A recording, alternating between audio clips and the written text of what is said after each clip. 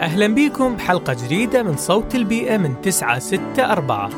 أنا محمد عبد الرحيم، وموضوع حلقتنا لهذا اليوم عن جبال العراق. يمتلك العراق عدد كبير من الجبال، ومعظمها بإقليم كردستان. جبل شيخ دار هو أعلى قمة جبلية بالعراق، ويبلغ ارتفاعه 3611 متر فوق مستوى سطح البحر. لا تستغرب المعلومة، لأن كنا متعلمين أنه جبل هيلغارد هو أعلى قمة جبلية بالعراق، بس بسنة 2004 المستكشف الإنجليزي جينغ فولن اكتشف هذا الجبل، وصار هيلغارد هو ثاني أعلى جبل بالعراق بارتفاع 3604 متر. بعدهم يجي جبل حاج إبراهيم، جبل كارة، جبل قرداغ، جبل كورك وغيرهم. جبال كردستان مواقع سياحية وأثرية مهمة يقصدها الزوار من داخل وخارج البلد، ولكن أهميتها ما تقتصر على هذا الجانب، فهي تشكل جزء كبير من التنوع البيئي والمناخي، وتساعد الجبال في زيادة نسبة تساقط الأمطار. بالإضافة إلى جبال كردستان، يحتوي العراق على مجموعة من الجبال في محافظة نينوى، مثل جبل سنجار وجبل ساسان وجبل مار دانيال. أما الظاهرة الأغرب فهي وجود جبل في جنوب العراق، وتحديداً في محافظة البصرة، وهو جبل سنام اللي يبلغ ارتفاعه 134 متر فقط، ويقع قرب الحدود الكويتية غرب البصرة.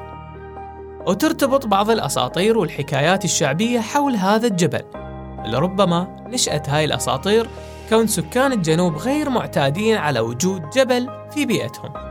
يشير بعض الخبراء إلى أنه لا يمكن اعتبار سنام جبل، كون ارتفاعه لا يقارن بارتفاع الجبال.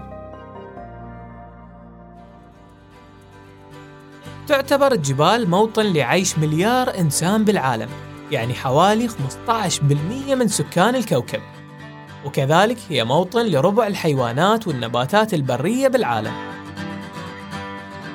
يعتبر الحفاظ على الجبال من العوامل الرئيسية للتنمية المستدامة، ولسوء الحظ فالجبال مهددة بسبب تغير المناخ.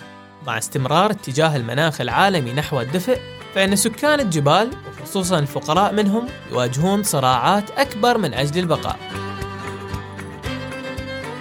توفر الجبال أكثر من 80% من المياه الطبيعية، فالعديد من الأنهار حول العالم ومن ضمنهم نهري دجلة والفرات تنبع من الجبال.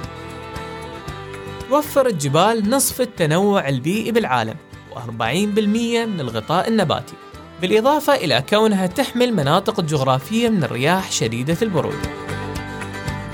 تشكل بيئة ممتازة لزراعة 6 من أصل 20 نوع من المحاصيل والأغذية الطبيعية.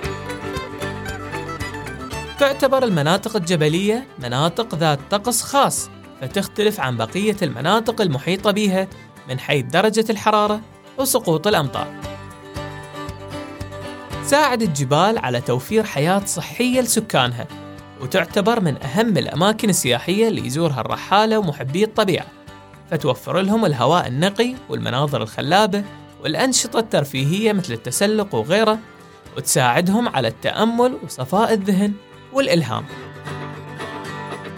لكل هاي الأسباب وغيرها، حددت الأمم المتحدة يوم 11 ديسمبر من كل عام كيوم عالمي للجبال.